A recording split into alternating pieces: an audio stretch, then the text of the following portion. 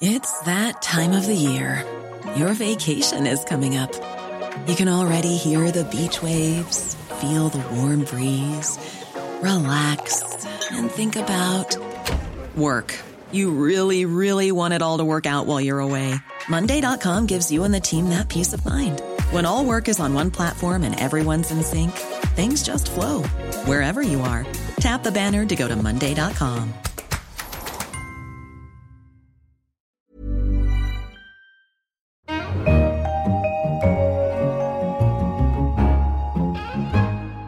In London, this is The Economist with Tasting Menu, a selection of the tastiest morsels from this week's issue.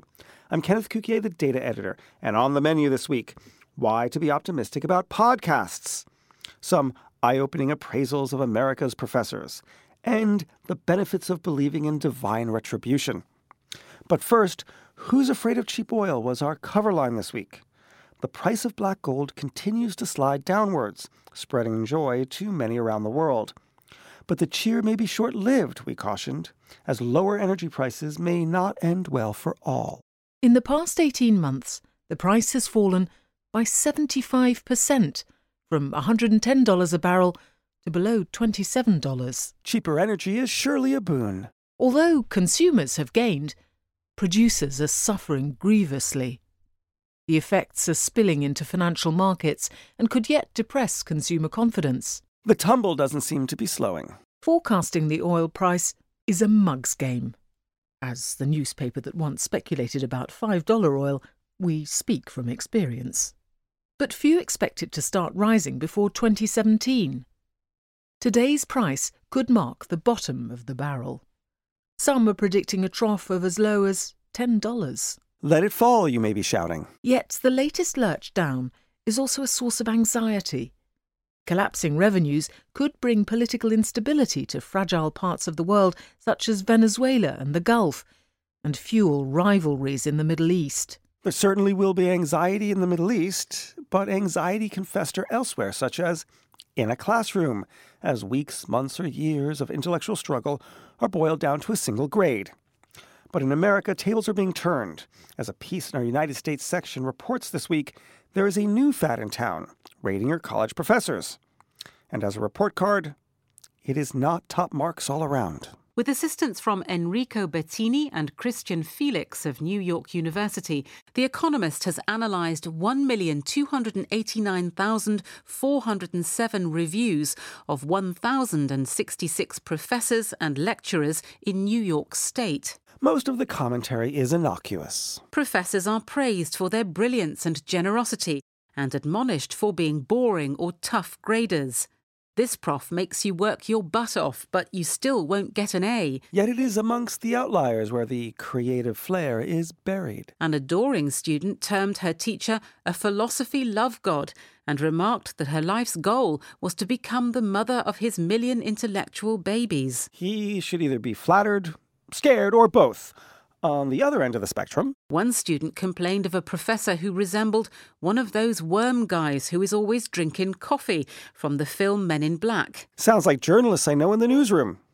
But if the stresses and criticisms of the job are getting to you, a vacation might be in order. Those hoping to spend their winter months bathing in the warmth of a new resort in the Bahamas may need to look elsewhere, however. As a piece in our Americas section explained, this time the grand opening plans have been put on ice. The Baha Mars 2 23-story blocks and its 2,300 rooms stand empty.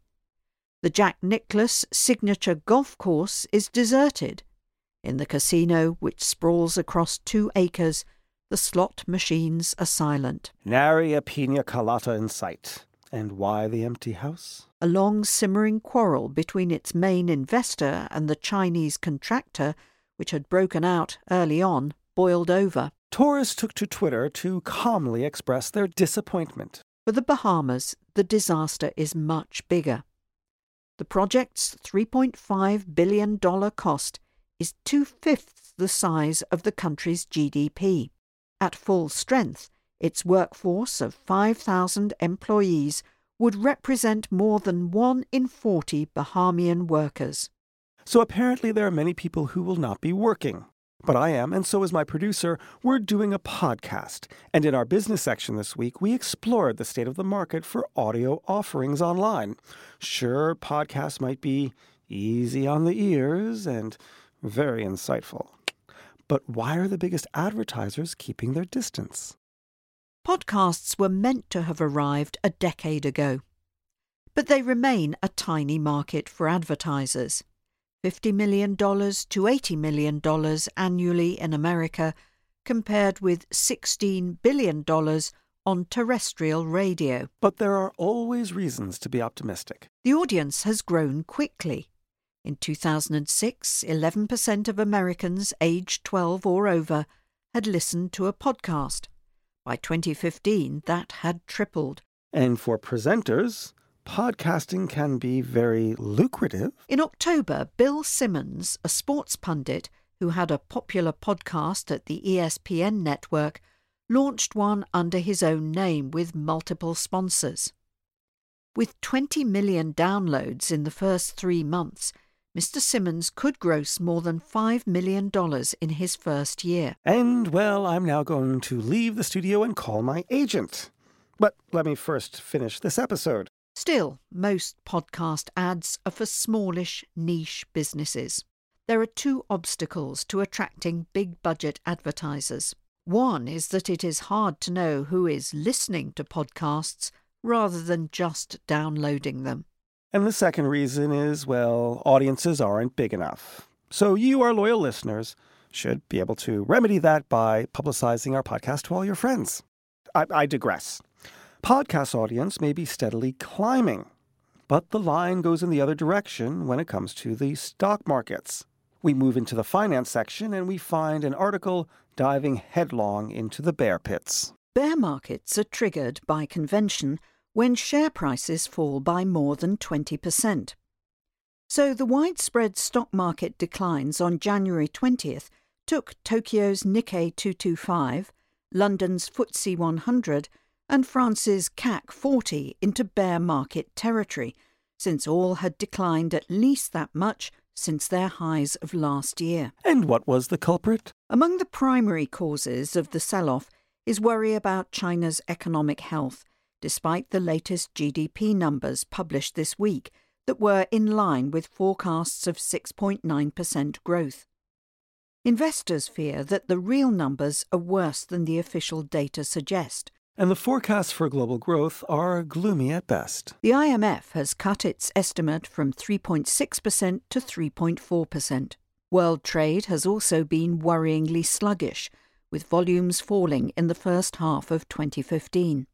In times of woe and distress and financial mayhem, many people turn to God, or their chosen deity. Is there piety and evolutionary adaptation?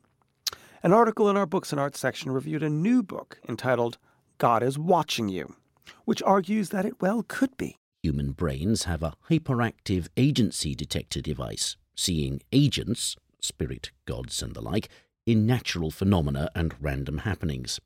This, he suggests, is a useful form of paranoia. There is little harm if you overreact to something that turns out not to exist, but underestimating a rustling in the undergrowth which might conceal a predator could be fatal.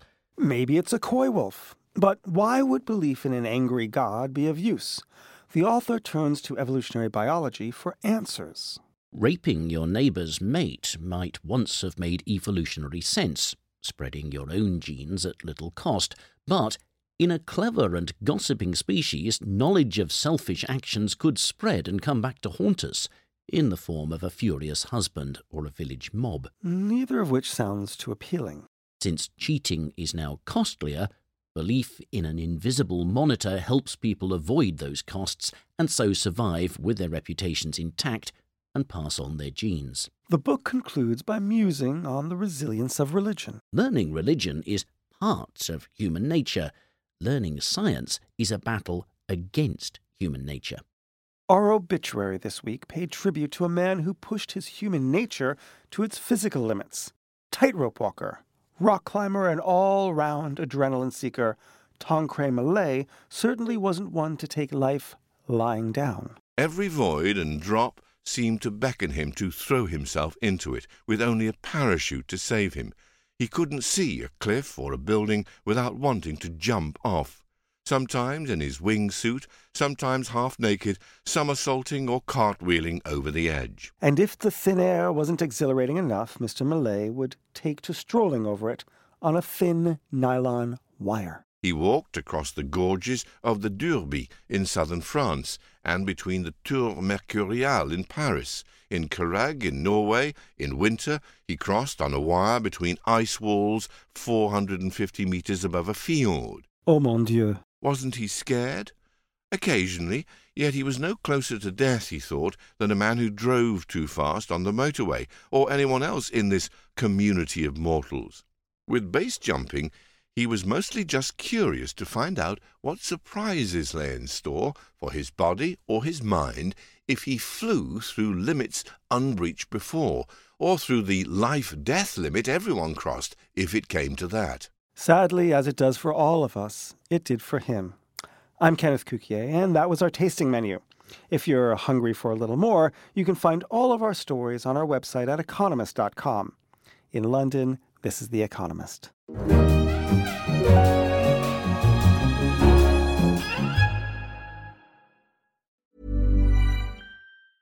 Hey, it's Danny Pellegrino from Everything Iconic.